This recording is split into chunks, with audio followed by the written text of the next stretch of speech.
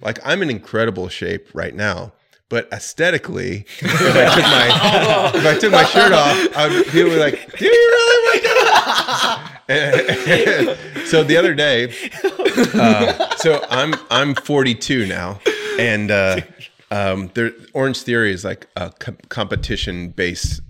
They have like challenges. So the other day, it was the mile challenge. So people will. Get on the treadmill and, try and run a mile as fast as they can.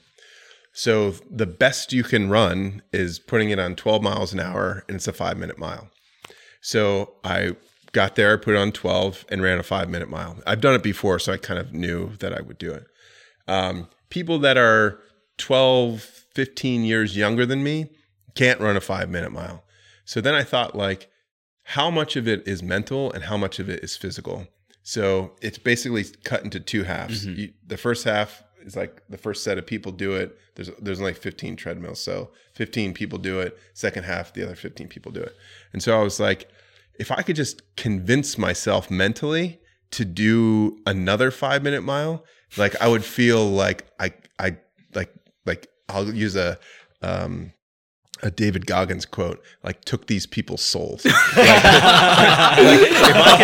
if I could run next to a guy who's 15 years younger than me and beat him in the mile after I already ran the mile in 5 minutes, I would steal their soul. And so I was like, all right, well, all I have to do is like convince myself mentally, because I know that physically that like my body is capable of doing it because I just did it. So, but I was, obviously a little bit tired. So I did it again, and I'm thinking the whole time, I just talk shit to myself the whole time and like beat myself up mentally. Like, if your son was here, would he still think that you were, like a good person if you like quit on this? And I like mentally mess with myself. What? To like be like, and then I'm like, no, and I'm just booking it, like sweating and, dying on the treadmill, but I did it. So what's up, guys? Welcome to the Not Genius podcast. We are still out here in Charlotte, North Carolina. My name is Jesse. My name is Josh. And today I have one of my friends from the Maui Mastermind. His name is Tommy Magill. He's a real estate developer, investor, businessman, entrepreneur. Tommy, you can introduce yourself, bro. My name is Tommy Magill.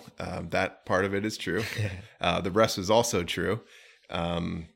Just a real estate investor. Come from a real estate investing background. Went to architecture school. Realized shortly thereafter that wasn't really going to be the thing for me. Mm-hmm. So I very quickly pivoted to real estate development, and then that sort of evolved for some time, and then just came to the point where I was like at a job that I'd always wanted, and was waking up in the morning, like putting my hands on my, bathroom vanity, looking at myself in the mirror and being like, I know this is your dream job, but it was very difficult to motivate myself each day to go into the office. And it was literally my dream job, like a job that I had heard about 10 years, 12 years before that, to having it and being super excited. And then, 3 years into it saying, this is tough. It's tough to go every day, even though I absolutely adored everybody that I worked for or with. But I just, I knew I wasn't doing it for myself. And I always had that sort of bug from the very beginning that I wanted to be an entrepreneur, but I wanted to put in the work to get myself to a place that was just educated enough to where I knew I wouldn't fail. I wanted to get enough experience and education to put me in a position to where, I knew what I was, not knew what I was doing, but as prepared as I possibly could be from a education standpoint, from a knowledge standpoint, but probably mostly from a, what's the word I'm looking for? Maturity standpoint. Mm-hmm. I'm still not very mature, but like, that was probably the most important thing. Just feel like mature enough to be able to handle, like millions of dollars going in one way and out the other, So, it was, I found that place to where I felt comfortable to, make that big jump. And it was certainly, at first, so basically what I did, gave my notice and then got in my car and did a month long, like cross country trip, like went the upper US down the, PCH and then, back, on the lower part of the US and, still kind of like flying high, kind of like find yourself trip. And then, when I got to Charlotte, I was like, all right, let's go, let's do this. And within like the first year, I realized that this is the hardest thing that I've ever done. Like from an emotional standpoint, from a fear, I did a live-in flip in New York City, where I moved down from, and made a nice chunk of change, and it gave me just enough money to do probably 2 flips at a time in Charlotte. So the first flip I started, it's the biggest check I ever wrote in my life wire transfer, I guess, to buy this first property. And then I got a second property, 2 or 3 months afterwards. And so that was all I could do at once. And then the first property wasn't selling. And the second property was fully funded and like almost complete with construction. So all the money was out. Like every dollar that I had saved was out. And luckily I did a partnership flip before I moved down, like years before, probably 2 or 3 years before. And luckily the guy who was sort of the general partner on that was like, hey, listen, like I would like to sell. I'm not putting enough time to focus on it. And I was like, thank God, because I need this money like nobody's business. So that sort of gave me that first little injection of profit. And then it allowed me to sustain from that point forward. But there was in 2018, probably somewhere in like April, May, June period, I was in not a good place. Yeah. Like only had a couple more $1,000s left in the bank and was like, what am I going to do? I don't have, and then this thing hit. And then finally I sold the first property and then the second property sold. And then, then it was like a snowball effect, but that was, basically how things started. I want to go back to what you said earlier about your entrepreneurial spirit and how you felt unfulfilled at the job. But I also wanted to go back farther to like coming out of school or even when you were in college, like who were you? How could you describe who you were and what that evolution of your personality or your, your personal growth story, driving around the country, what did that personal development look like? So I've always been kind of a people person, outgoing type on the outside, but somebody who needs to have their alone time. Like, and I'll tell you a funny story. When I first started down here, speaking of personality, it's kind of like a 2-parter. So when I first moved down here, I was like gung ho. I'm like, I'm going to work 15 hours a day, every single day. And I had a home office. And so in New York, I lived in essentially 250 square feet.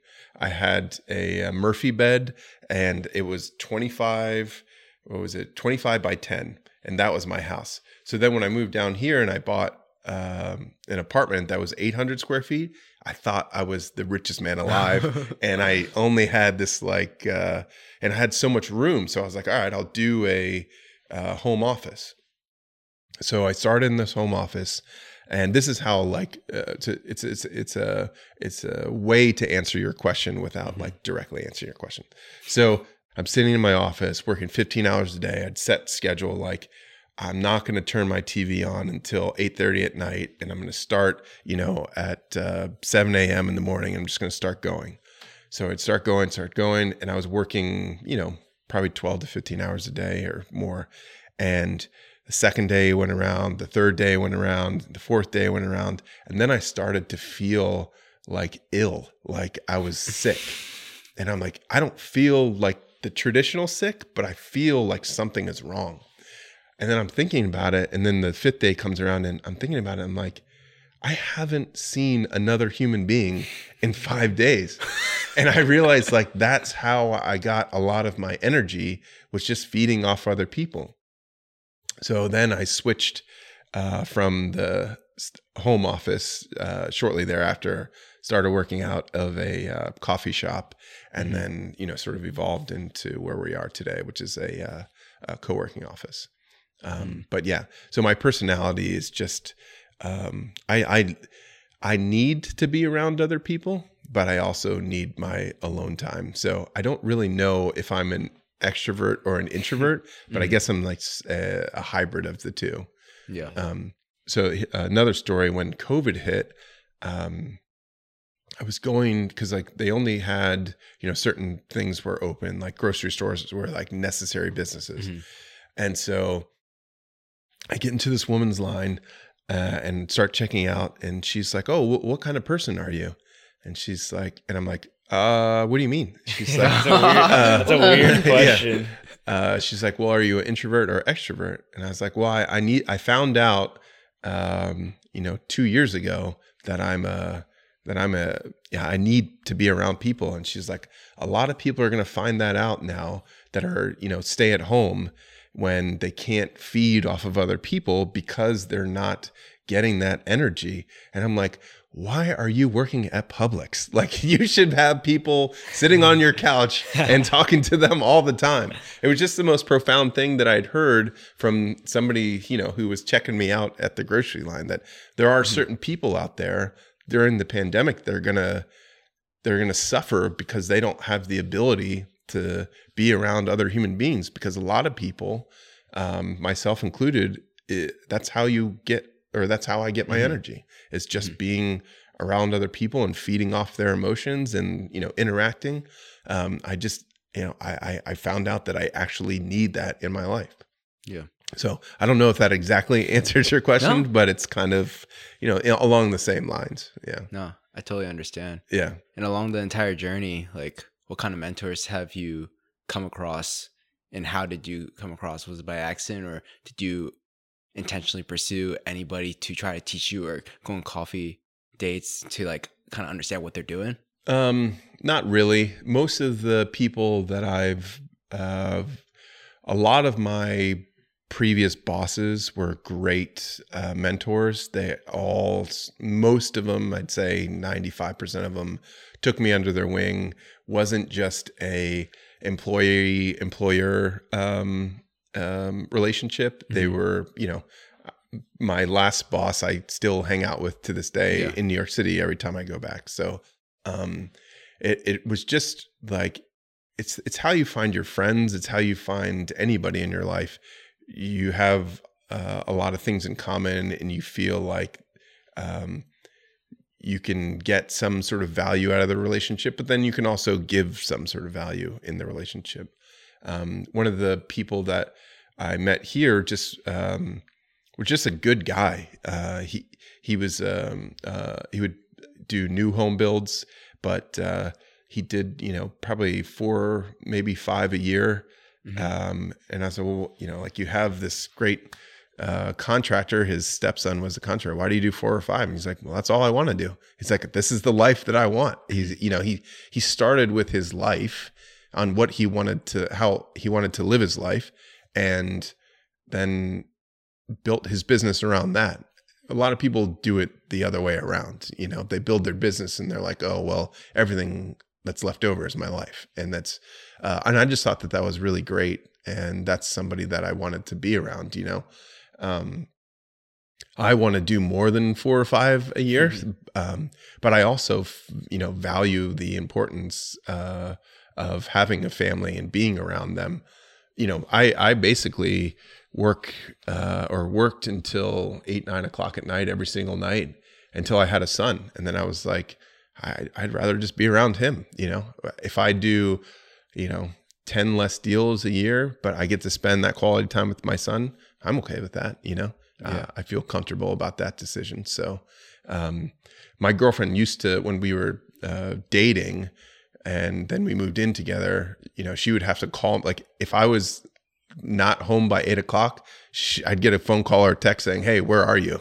Now it's like she hasn't done that in a long time. There are times, but I just would rather hang out with my son, be around him, be a part of his life, build that relationship, from the very beginning. That's really awesome. Yeah. So I know you said like you were unsatisfied with your job. I'm curious, like how long did it actually take for you to get to that dream job? And then I know you said it was 3 years in, and then you're like, okay, this is not for me.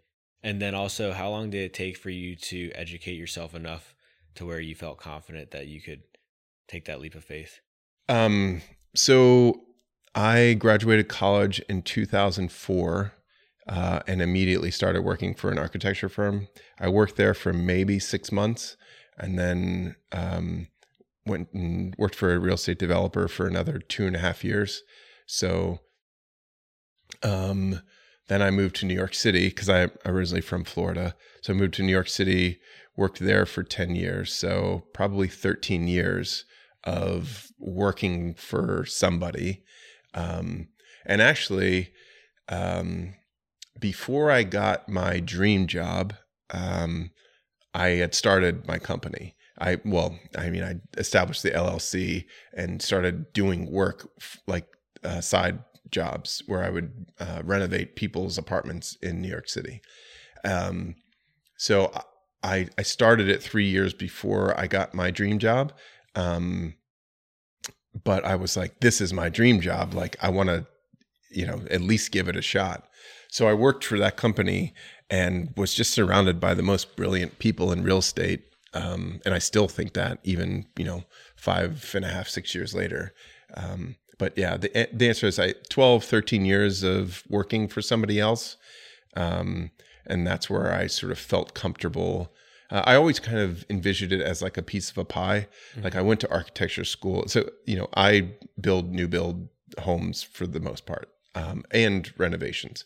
So I always thought, okay, I need the design side of things, at least a little bit of, to have like sort of that conceptual design to, put the best product out there. So I'm like, I need that design thing. So, the next thing was like, well, I also, want to know how buildings go together. So I worked for construction companies for about 6 of those 12 years. And then I also wanted the development side. So, I worked for development companies for about, the other 6 of those 12. But in the meantime, I was going part-time to get my MBA because I also wanted to have like an understanding of finance. So I always looked at it as a pie, like each piece of that pie I took care of. And then I felt once I finished with the last development company where I worked in the asset management team at the very end, I felt like I'm now comfortable with enough of the real estate development process that I can do it on my own. Then I moved to Charlotte and realized like, I don't know anything about it's one thing like working for somebody and being a part of a project. I was building like, I don't know, 800-foot like skyscraper towers and then going to develop a single family home.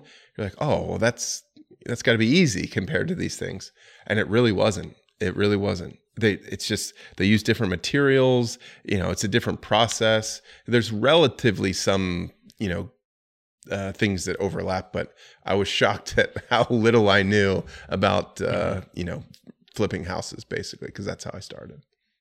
You have this very charismatic personality, but aside from that, what really struck me when we were like sitting inside your office and talking is like you knew your numbers and you knew your business like the back of your hand, and you have people in their own lanes of doing things that you are not specialized within.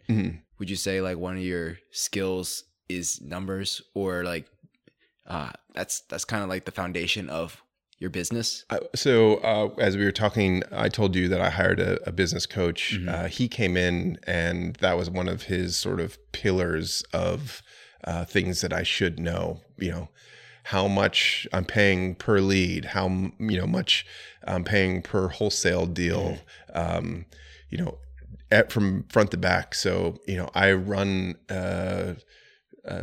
like a general spreadsheet that has all those numbers computing, which my number per lead, how much does each house cost? What's my price per square foot on a build? What's my price per square foot on a flip? It's just, it's one of the, I just think it's something that you should know by the back of your hand, because it's really what we're doing. Yeah. If you don't know what, it costs and it also makes your life easier. So if like going into a project when I'm sure you guys do this all the time, you walk into a house and you're like, it's, 2,000 square feet. I can build, construction's going to be this, or, between this and this, you can see within the first 10 minutes if it's a good deal or not. Yeah. Makes your life so much easier rather than saying, oh, wait, home owner, like, let me go back and run the numbers. And they're like, all right, well, then I'm just going to call the next guy. So if you can just walk into a house and understand what it's going to cost to build it and sell it, and the, miscellaneous numbers like, realty fees, attorney fees, insurance, stuff like that, you just become so much more powerful, that you don't have to waste people's time and, or lose a deal because you just don't know your numbers. Yeah. You sound really put together, but what did it look like when you were a hustler? Like just hustler Tommy, just finagling it. What did finagling it look like? So I'll tell you a funny story. So I first started, and I was talking to a friend of mine, and he said, he sent me a picture. He's like, what do you think about this? So he sent me this picture of a kitchen, and I saw like a blue like plastic pipe going, and then a red plastic pipe going, and I was like, what are those red and plastic pipes? And he's like, are you serious? I'm like, yeah. He's like, they're water lines. I'm like, really? I had never used. I had always used copper for water lines for my entire career. And now I'm going to like doing this to start, renovating houses. I don't even know what water lines look like. So to answer your question, like I didn't really know anything about the process. So I just had to like rely on just sheer grit. And then I'll give you an example. So the first house that I did, I hired a contractor, but I was sort of, I didn't trust him. So he did basically like 75% of the work, and I did 25% of the work, just so I could be there and kind of see like what he was doing. So the grinder was just, I did a lot of more hands-on stuff than I probably should have, but it certainly gave me more peace of mind to like have a watchful eye on the contractor. Then when I saw how he operated, the next job he did, it was probably, I did like 5% of the work. I think I put on some door handles or something. And then the next job he did, I didn't do anything. So the grinder thing was like, I'll get it done because I can do it myself. And then, that sort of goes away when you realize, the time value of money and how much your time is worth, and compared to the $25 to $50 an hour you're paying him to do something. Was it like in between jobs that you were traveling the entire country? Well, it was in between my last job and starting my company. And then starting your company. Yeah. So I basically moved down from New York. My dad drove up there in like this big pickup truck that my brother's wife owned, and piled all my stuff in this pickup truck, drove down here from Monday to Tuesday night. And we got here at like 4:00 in the morning, unloaded everything in the truck to the apartment that I'd bought. Went to sleep at 4:00, woke up at like 8:00, went to breakfast with my dad. He left.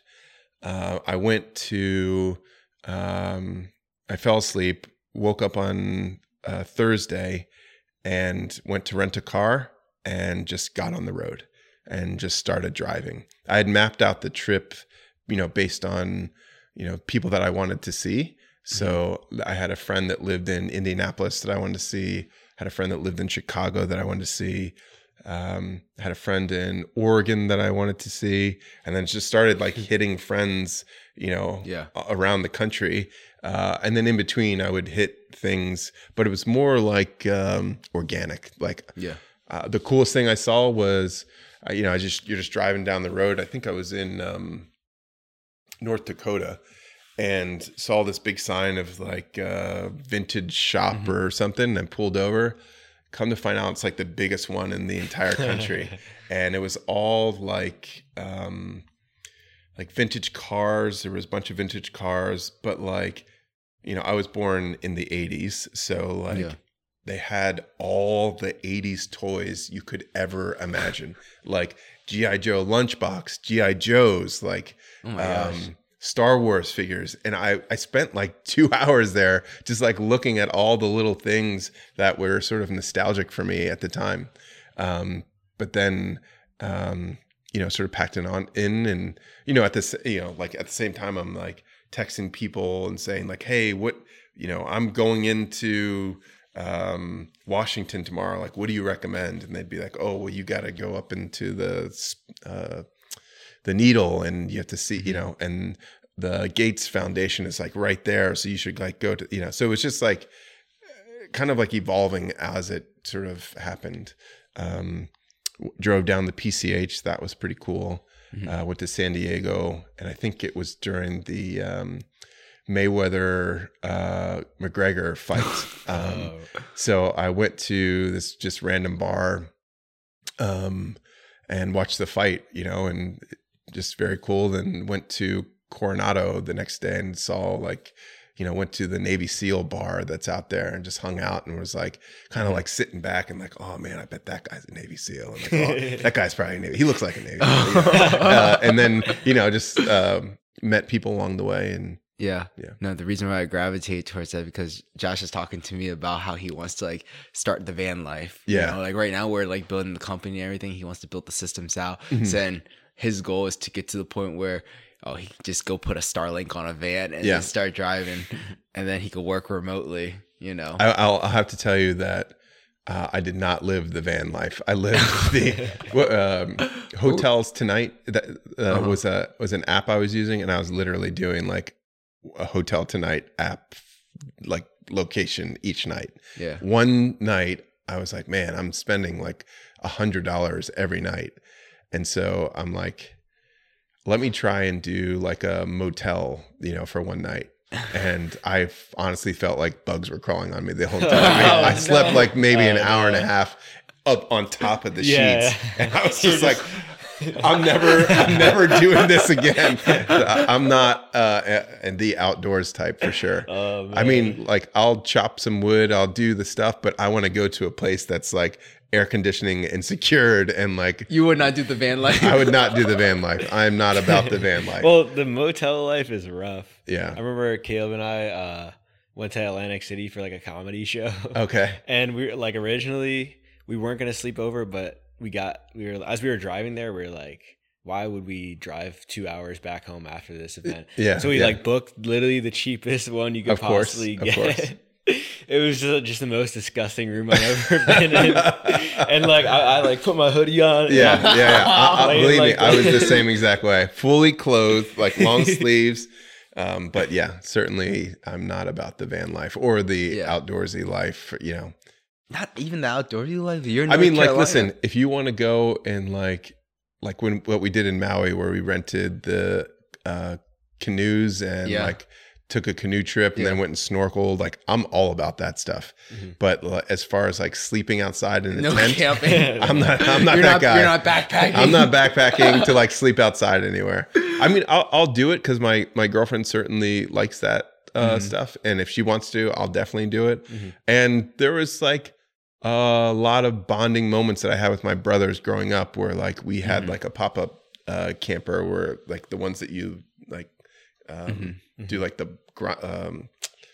whatever it is, this motion, and it pops up the tent or it pops up the camper, and you sleep in the back, and like fires and stuff. Like there was certainly bonding moments with my brothers. My dad doing that stuff. But as far as like now as an adult, I just so much would rather be in a hotel and not just like a hotel, like a nicer one. You know? I feel like I made it enough to where I can at least pay for a nicer hotel.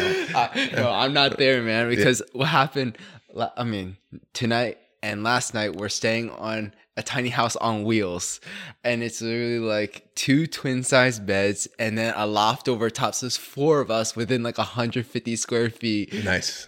Yeah. And then this morning we were trying to cook eggs and bacon, and we were trying to run the coffee, and then like the bathroom fan or light, whatever was on, and then breaker trips. and then we're like switching it back and forth, and Josh is like, I can't figure this out, man. It's like the breaker's not working. Yeah. I mean, I do a lot of other things. Like I have a 10-year-old car. I live in a rental house. Like my expenses are nothing. So when it's time to like go somewhere and do something, I usually pay a little bit extra just to enjoy the experience. Yeah. But like my living costs are certainly probably as low as it gets. So why did you choose Charlotte? Honestly, it was just a guess. Really? Yeah. I thought about maybe moving to Chicago or San Francisco, but I think that just being on the Eastern Shore, like my, or the East Coast, my parents live in Florida. It just is so much more convenient. So a buddy of mine from high school lived here, and about 7 or 8 years ago, I came here for a wedding, and I was like, this place is pretty nice. It's like, it has 4 seasons. It's beautiful. You can live in the city, or you can, I mean, my house from door to door to here, and we are really like at the edge of the city right here, is 20 minutes. So this is like a really great place to live. And the weather is not dramatic, you know? So I lived in New York City, and the weather certainly isn't as cold as other places in the US, but I mean, it got down to single digits, and sometimes, you know, with a windshield of below 0. So I don't really like that, you know? You know, and then also I'm from Florida, and I didn't enjoy having 90-degree weather year round. So I needed something that was sort of in between. And this is a great place. Yeah. Weather aside, it's a great place. Plenty to do. When I moved here, I didn't have any friends. I didn't know anybody except for this one guy that I went to high school with. But he had like, you know, he was in a relationship, and they, you know, hung out with each other, and they live like 25 minutes from here. So I honestly was like, what am I going to do? So I just started going to like play. There's like a beach volleyball court. So I started joining like beach volleyball teams, you know, so that I can make some sort of friends. Yeah. And then a buddy of mine's fiance was a travel nurse, and she came and lived here for like 3 months, and I got like 3 months of like having a friend. And then she like, just, you know, like when you find a friend and then they make friends with other people, then you could become friends with those other people and sort of like evolve into like having, you know, friends. And then I was like, all right, well, I'm gonna start in a co-working space. And so they have these things in this co-working space called, what's it called? I can't remember what it's called, but anyways, they give you 10 minutes to like talk about anything that you want. So like all the co-working people meet in one of the co-working offices or locations, and you give like a 10-minute speech about whatever you want. Some people talk about their cats. Some people talk about like, you know, getting a breast reduction. I mean, one girl talked about working in a cabaret on the weekends, you know? And I was like, my first presentation was, I have no friends. And so I presented. Oh, I remember you talking about this. Yeah. So I presented for 10 minutes, and I came up with like this PowerPoint presentation about why I would be a good friend. And so I presented it, and then like people were calling me up literally that were in the crowd saying, hey, let's go get coffee. And then one girl who's now my accountability partner, she was like, hey, like come over, my husband and I will, you know, like cook you dinner and blah, blah, blah. And I'm like, perfect. And so then my next presentation was, I have no girlfriend. And literally I invited my now girlfriend. This was, about almost exactly 4 years ago. I invited my now girlfriend to it, but she's a chiropractor, and she does a lot of pregnant women chiropractic care. And like literally one of her patients went into labor like that night. So she didn't come to the presentation. She went with her patient. But I started dating her like days or weeks after that. So they both worked. So it definitely helped. I'll show you the presentation. So you come into the city with no friends, and I guess you were just winging it to find these friends. Would you say you were a confident person that you were going to figure out no matter what happened in this random new city? So I came down here when I was 37. Yeah. So like you can be the most confident person in the world, but like once you get to a certain age, it becomes, I think, more, for me, it was more difficult to find friends. So, or at least establish friends. So I started like thinking about it sort of strategically, like, what would I need to do to put myself in a situation like, I analyze it like I analyze everything else, like what's worked in the past. So I looked, okay, well, my best friends are from college or graduate school. So what makes it that, like easy? What makes that situation easy to make friends? And it's just because you see the same people all the time, and eventually you say something that's like, oh, that guy's kind of funny, or oh, that's kind of cool. So I thought like, all right, well, what can I do so that I could put myself around somebody consistently to eventually become friends with somebody? So I joined here, which is a co-working space, and then I joined a gym that's like a work. A led, like a coach's led exercise. So it's, like CrossFit. Yeah, like that's really smart. Yeah, so it's Orange Theory. Okay. So I joined Orange Theory, and that's where I actually met my girlfriend. So that worked. Oh my gosh. And then I met two of my best guy friends there too, because it's like, well, we have similarities. We're into fitness, and then at some point, they would have happy hours, and I would see like the guys like drinking in excess and like making jokes and stuff. I'm like, well, those are guys that I want to hang out with. And then, then I go up to them, and you're, have a couple drinks in you, and your inhibitions are lowered, and you're like, hey man, like we should hang out outside of this. And they're like, yeah, let's do that. And so that's kind of how it happened. You just find similarities, in each person, and, just that's kind of how it happens. Has Taro ever told you about how he like made a whole plan of how he was going to be Brandon's best friend? No, you never heard of that? No. Dude, yeah, this guy. I'll have to ask him when I go down to because he can scope out exactly the entire process of how he becomes somebody's like friend. Right. And it's like now he's like trying to be Jocko's like best friend. It's like give to the man's charity at all costs. Yeah. Like, that's what we're focusing on this year. Yeah. So It's like, donate to Jocko's charity. And then Jocko will come to your event for free. Yeah. Because he's your best friend. I was like, oh my gosh.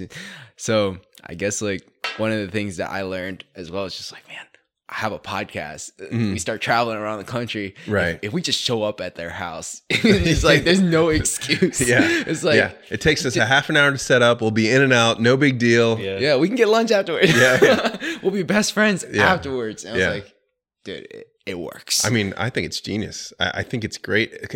When I was working, I would travel to like Paris or Sweden or London, but I always like gave the excuse of like doing like a fitness event there, like a triathlon or a marathon. So I was like, all right, I'm just going to fly to London. I'll run a marathon, and then like hang out in London for some time, or fly to Paris, run a marathon. The second one I did was Paris, and I was like, man, this is tough on my legs. So like it's difficult to have a good time when you can't walk anywhere. So I stopped doing marathons in other countries and started doing triathlons. So you could walk certainly a lot better after a triathlon than you can a marathon. So I just made excuses to go places to do something that I thought was fun, and then get to experience the place while you're there. And I think that you guys are doing like something very similar to that. Just going to a place, doing a podcast, and then enjoying the place kind of when you're here. Yeah, exactly. Wow. Are you just always in shape to do a triathlon? Yeah. Right.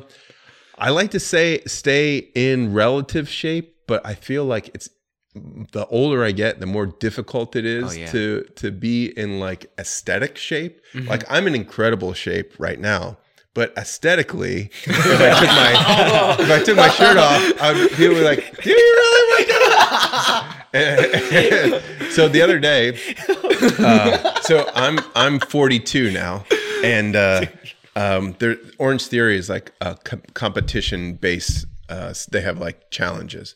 So the other day it was the mile challenge. So people will, get on the treadmill and, try and run a mile as fast as they can.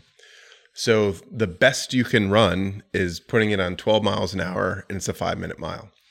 So I got there, put it on 12 and ran a 5-minute mile. I've done it before, so I kind of knew that I would do it. People that are 12, 15 years younger than me can't run a 5-minute mile. So then I thought, like, how much of it is mental and how much of it is physical? So it's basically cut into two halves. Mm-hmm. The first half is like the first set of people do it. There's only 15 treadmills, so 15 people do it. Second half, the other 15 people do it. And so I was like, if I could just convince myself mentally to do another 5-minute mile, like I would feel like I I'll use a David Goggins quote, like, took these people's souls. Like, if I could run next to a guy who's 15 years younger than me and beat him in the mile after I already ran the mile in 5 minutes, I would steal their soul. And so I was like, all right, well, all I have to do is like convince myself mentally, because I know that physically that like my body is capable of doing it because I just did it. So, but I was, obviously a little bit tired. So I did it again, and I'm thinking the whole time, I just talk shit to myself the whole time and like beat myself up mentally. Like, if your son was here, would he still think that you were, like a good person if you like quit on this?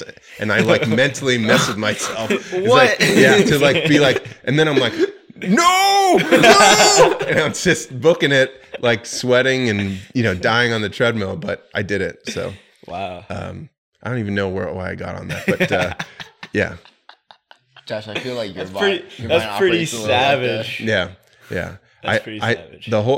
My whole goal is like, when I'm there is like, so they break everything down into like 20 to 29-year-olds, 30 to 39-year-olds, 40 to 49-year-olds, and 50 to 59, and then 60 plus. Yeah. And so they do an overall winners, like first, second, third, but then they also do like first, second, third of each age group. So I always try to be like in the top. Well, I always try to be the top, but I don't always do it, but I try and just dominate the 20s and 30-year-olds just so I feel good about like the competition and like trying to be a savage and take their souls. But like, that's what I got. So the whole workout thing, like I just, it's just harder to be like fit. Oh my gosh, dude, this explains so much. Yeah.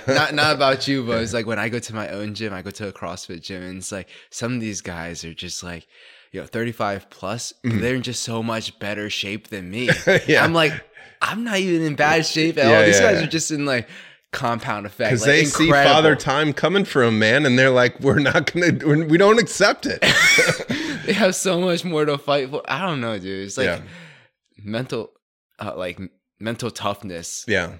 I feel like you just develop more of it over time, and it's just like a specific breed. I think you start to realize how much more important it is than actually like what you think your body is capable of. You start to, because I think like these guys that are in the gym with me, I mean, they're in like looking at them, you'd be like, holy shit, these guys are fantastic, Yeah. But then when it comes down to it, they let their mind get broken down by Oh, I don't. Once you get that ounce of like negativity, let it creep in, you're done. Yeah. You are done. I mean, that's what happens. It just, if you're constantly, whatever works for you, like I talk smack to myself, that works for me. But like, if you're like, I can do it, there's nothing that's going to stop me from doing it. And if you're constantly saying that, you know, you can't be broken. Yeah. But once you let the negativity creep in that 1 second, like, oh, I'm just going to reduce the speed on this next mile, you're done. You might as well stop running. Yeah. You're done. Yeah. Did you grow up playing sports? Oh yeah. Yeah. I grew up with 3 brothers. So like we played sports all the time. My biggest sport was basketball. Okay. But I played basketball, football, soccer, taekwondo, like anything that was keeping us like active and, you know, not fighting each other basically. Mm-hmm. But those were like the big ones. Yeah. It's a little t-ball, but not a whole lot. Mostly soccer, basketball, and football. Did you always have like that mindset when it came to like, gotta just push through it, grind through it, and no bit of negativity is like, you ever watch like Free Solo, Alex Honnold? Oh yeah. It's just like that guy will not let any bit of negativity enter in his mind. He's like, I'm not falling off this mountain. Like, I'm just not. Like, there's no possible freaking way that I'm gonna fall. Yeah. I mean, I think that there are certain levels of it, you know, where he is on a completely different level, which is why they're making documentaries about him, right? They're not making documentaries about me, about my 5-minute mile on a treadmill. Like people, you know, I actually, the first time I did it, because when I first started there and I ran the first mile at like, I don't know, like 6.5 minutes the first time I did it. And I was like, man, wouldn't it be great if I could do 5? So it was always my goal to do 5. So the first time I did 5, I was super excited. So of course I put it on Instagram, and the first comment is something like, "Oh, well, what could you do it outside?"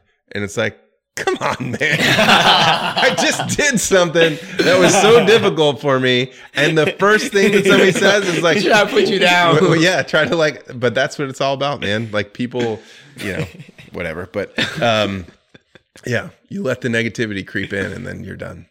So. I just try and keep in shape. So I think that what you asked was, are you always in shape? You're always in shape enough to do a triathlon. Probably not to do a triathlon, but I'm always in enough shape to do probably more than the average person. To take some souls. Yeah. How many days a week are you working out? Always 5, sometimes 6.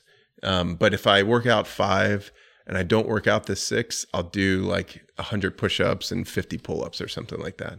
Not in a row, but you know, I just like to stay in shape. Yeah. 1, because my girlfriend is significantly younger than me, and 2, I had my son when I was 40 years old, so I'd like to be around, you know, for a long time to see him, you know, evolve into an adult. So try and keep in good shape. Yeah. I mean, so you spoke to me about how like you've been leading these like goal setting things at your RIA. Yeah. That's like one of your specialties or whatever. Mm-hmm. Like you feel very confident that you can lead goal setting. But I just want to know, like, what are some of your goals for like 2023? What are some of the things that you're looking forward to? I know like the real estate thing, we really can't predict what's going on with the economy, and that can affect our goals just based on the rhythm. So it's like, aside from that as well, like what are some of the things you're trying to achieve? So each year I rent a house on the beach and basically lock myself away and try and come up with, you know, goals and like what's meaningful to me. This year, because of like the impending recession or the potential recession, I was like, why not save the, you know, $1,500 and go and stay with a friend of mine who lives out there, and then go like, you know, do it, but like the cheap version of it, you know? And honestly, everything that came to me, it was personal. Like it was like to be a better boyfriend and like, you know, so like you can't just say that, right? So that's Yeah. not a goal. So you have to really quantify it. What are you doing to become a better boyfriend? Like, what do you have to do? And I just started to list like things that I felt like I wasn't doing well, because one thing like you have a relationship and you have your girlfriend is here, or fiance or wife. Oh, she's my wife now. She's your wife. Okay. So like, you guys have a relationship, but then there's also a relationship that you have like outside of your relationship with your family and, and I started to see how outgoing and like fun my girlfriend was like on the outside, but when it was together, like, I don't think that I was giving her enough space to like let her personality bloom where it's just her and I. Cause, I don't know, like you're around somebody so often, you become so comfortable that you feel like, oh, like you would probably say things that you wouldn't say to other people. And I'm not saying like horrible things, but I'm saying like, oh man, like you really could have done that better, but like you would never say that to somebody that you just met. Right. No. So you'd, and so I was thinking about it. Like I need to like stop and like take a moment before I speak to her because I don't want to like quiet her personality around me because I see how much like bloom like a flower she is around other people. And she says that she's an introvert, which I don't believe. Like she's very magnetic when she's around other people, and like people are like drawn to her.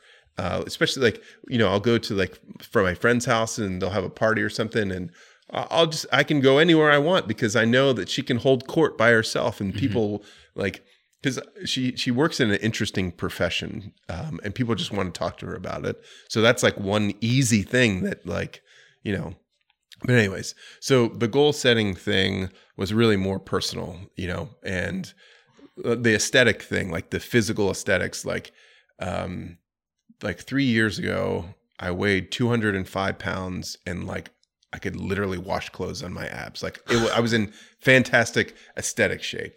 And then just like periodically like added 8 pounds and then added 3 pounds. And then, and I just got to the point where I wasn't really comfortable like in my own skin. And so I was like, what can I do to get back to that place? So I thought about like when I was 3 years ago, what did I do to get there? And I was tracking like every calorie that I like took in.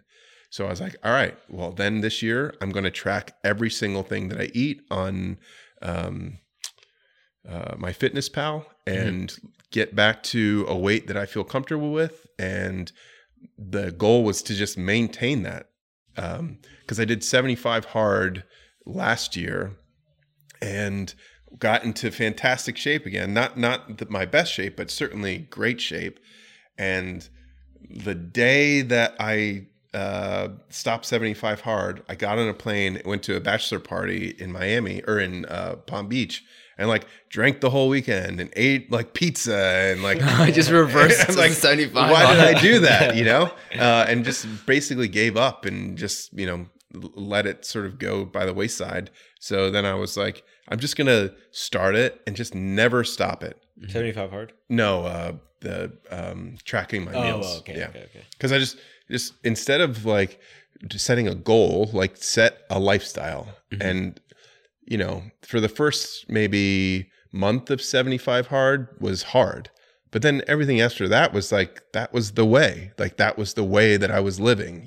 I was working out twice a day. I was following this diet. I was reading 10 pages a night. Like that was my life. Instead of like having it as, oh, this is my goal until, March 16th or 15th or whatever, whenever it expired, like this is my life. So my goal this year for the physical side of things was, this is my life. I'm working out 5 days a week. I'm tracking every meal and I'm not cheating, but one time a month. Yeah. And so just because I wanted to put that in there to like, be sane, not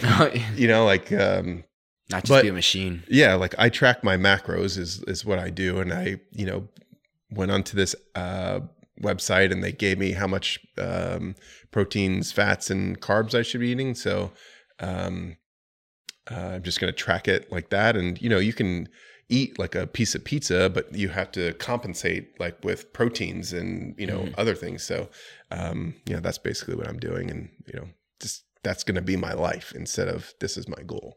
So that'll be, as far as the real estate thing goes, I honestly don't have any real estate goals. Yeah. Whatever happens. Yeah.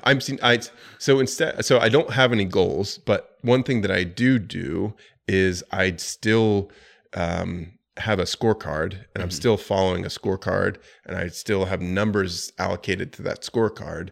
So I am following the habits, like the day-to-day stuff, but just the outcome is unknown. And I'm okay with that. It's better that way. Yeah, I'm okay with that. Yeah. I follow Brandon on like Instagram. He's just always pumping out good stuff. It's just, I think it's because he pay like tens of thousands of dollars for like life coaching and all this other stuff. And he's like, it's better to state that I am this type of person and write it down and say it to yourself rather than be like, I would like to be, or it's just like, if you don't say that you are, you're not. If you're trying to be somebody that you're not, it's a lot more difficult than identifying yourself. Right. Instead of saying I want, say I am. Like instead of saying I want 20 new rental properties this year, you say I am somebody who owns 20 rental properties. Oh yeah. Or I am a healthy person. I am somebody who works out every single day. I am somebody who weighs 205 and can wash clothes on their abs. I am that person. And steal souls. Souls at Orange Theory, one after another. Yeah. No, that's all awesome stuff, man. Was wondering, like, what is your why? I feel like that's a really deep question that a lot of people are constantly trying to search for and understand for themselves, because it's not enough just to be like, oh, hey, like I'm Jesse and I do these things, and that's all people know of me, right? They know me by my profession, right? They don't really know who I am, and it's just like people say that their whys is to, abolish sex trafficking, right. Like that's what I want to be. I just want more people to know who God is, and that's my purpose. Right. It's like, what's your purpose? What's your why? I think it's a constant evolution. I don't think it was ever one thing for me. At least it wasn't tangible to me because believe me, I've asked myself this question like a bunch of different times, because it's either a part of most sort of business books that I read or self-growth books that I read in some fashion. What is your purpose or what is your why?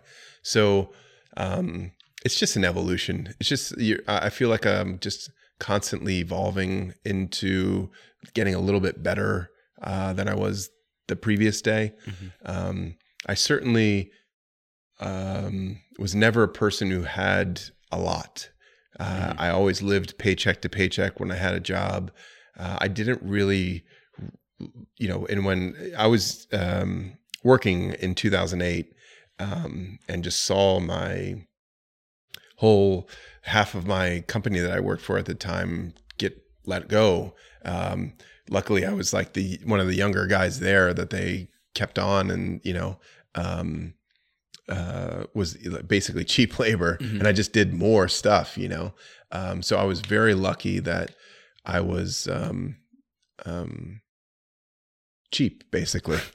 So I one of the things was just having building up a nest egg and having financial freedom. And, if we have a horrible recession this year, it's not going to bother me. It's not I'm not worried about it. I'll still be able to take care of my family because I built up that nest egg, and I have enough passive income to, survive and even thrive in a economy that we're in. So a lot of it was, I was never around wealthy people. I didn't grow up wealthy. I'm very blue collar.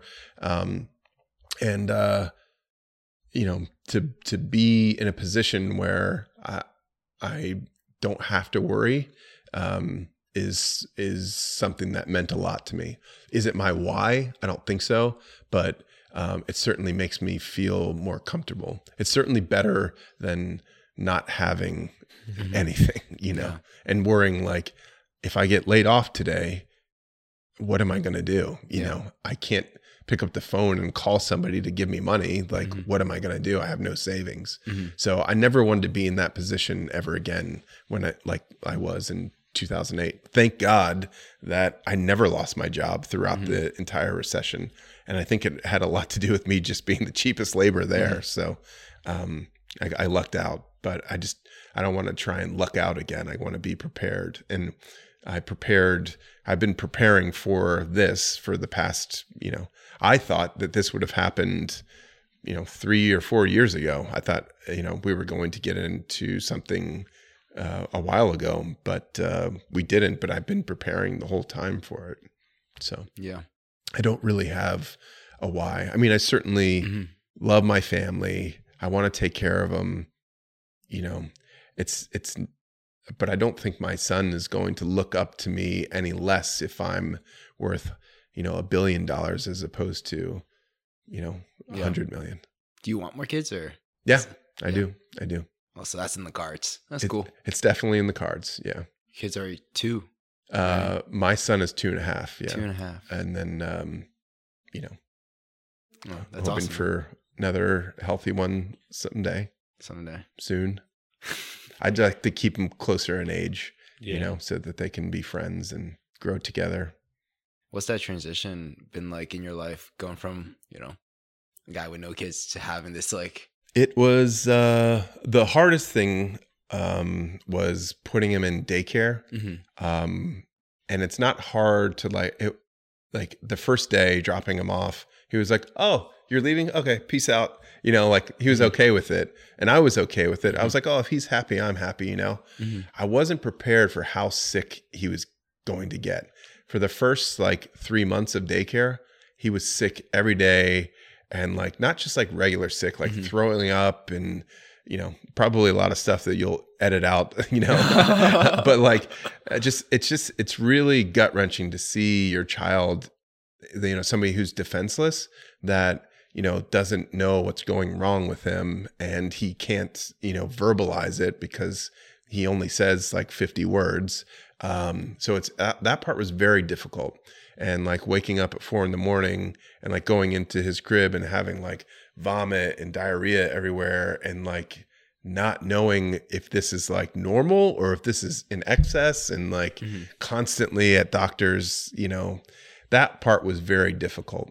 I mean, that's very specific, but generally speaking, I was, this is the first real relationship that I've been in. I mean, I've been in, relationships in the past that lasted maybe a year or 2 years, but this is the first real relationship where, I'm in love with my girlfriend and we have a child together, but I've been, essentially a bachelor for the first 40 years of my life, or, 38, 39 years, whatever the math works out to be. But, it's extremely difficult because you have all this independence, and I've built myself to be a self-sufficient human being, to not oh, I can cook and clean for myself. I can live on my own. I can, be my own person. But then when you have to share that with somebody else, you're well, this is different, and you have to accommodate this other person. You can't be 100% rigid, because if you are, they're going to kick your ass out, so yeah, it's very difficult, because my girlfriend is different than me, where I enjoy being around a bunch of other people and going to Maui and making great friends. My girlfriend is okay just to hang out with me. And it's she has friends and she enjoys going and hanging out with her friends, but not at the level that I do. Oh, for sure. So, it was difficult to transition to that and help her, or not help her, but, kind of let her, or help her understand that, I still enjoy some level of independence.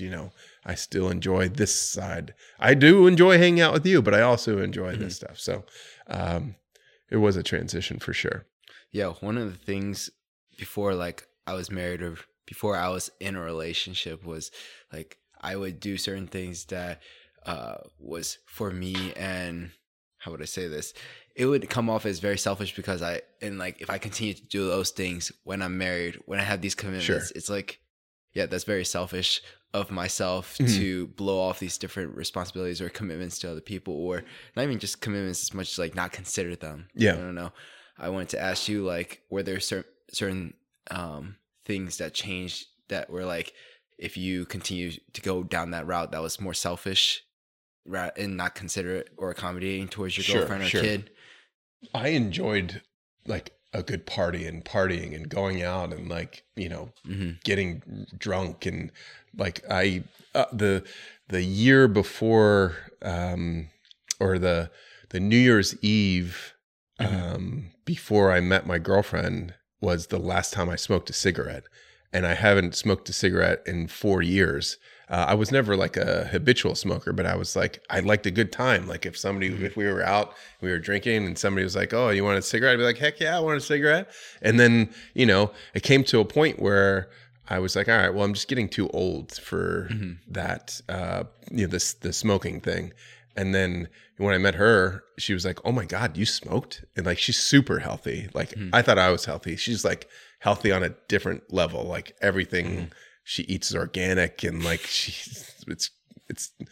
it can be a lot. So like that side of my life had to be turned way down, like I couldn't go, even in our relationship, I couldn't go and like get completely wasted with my friends and then come home and be like, she'd still be okay with that. Like there's certain things that you just kind of like got to give up on. And it was time. Like I was in my late 30s, so it was time. It was time to like put that to bed. So yeah, for sure. I had to like come to grips with, all right, this isn't your life anymore, Yeah. And with my son coming, it, still is, it's becoming more not a part of my life. It's significantly reduced because I'm the one who wakes up with him in the morning.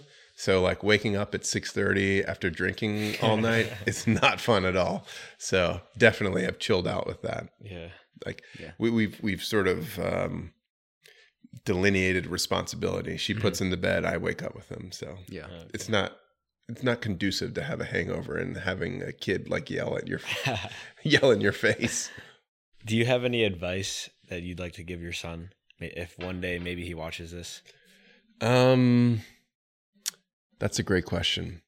I would say to just be yourself and do things that make you happy, because when you really take a step back, and a lot of people, live their lives for other people, and I don't mean that in a bad way, or I do mean it in a bad way. I don't mean it in a good way. Like some people, live their lives, for other people. Like my mom, for instance, she really never did anything for herself for a very long time because she was living for her sons.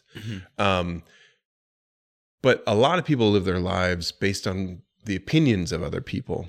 And I would say that I did that for a lot longer than I should have. And I would say if I were to give any advice to my son would be, people really don't care. They might type a bad comment on a post or something, but they really don't care. They don't really care about you to the way that you think that they do. It's really in passing. Like they have an opinion and then it's gone. So I would say just be true to yourself and live the life that you want to live, and not think about what other people are thinking about you, because they really don't care, not to the level that you think that they do.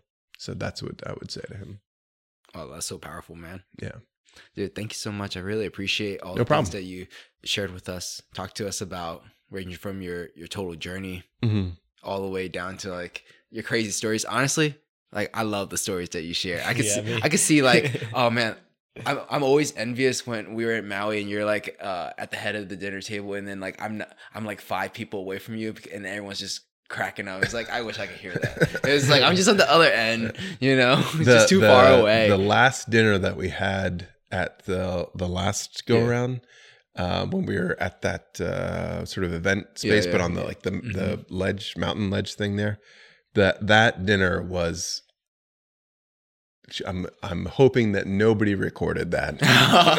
It was so fantastic and it was so much fun. But there were so many different stories going around that it was fantastic. But you inspire me to like have my own stories, man. Because I feel well, like, you're young. You still have a lot of time to make your own stories. I still have a lot of time to make my own stories, but hopefully, traveling around the country doing all these crazy things with the podcast. This is a story. You are living a great story right now. It's such a fantastic idea that you're living a story that you can share now 20 years down the road, and they're going to be like, that's the coolest thing that I've ever heard. I honestly think it is. It's so outside of what people are doing, and it's just, you're not following any norms, I think it's awesome.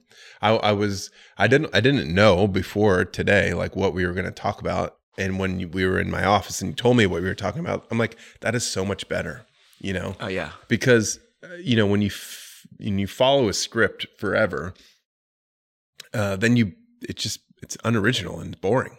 Yeah. That's why a lot of, times when I'm talking to other investors and like the first thing they ask is like, how many units do you have? Excuse me. That's probably a false alarm. I thought I was going to go.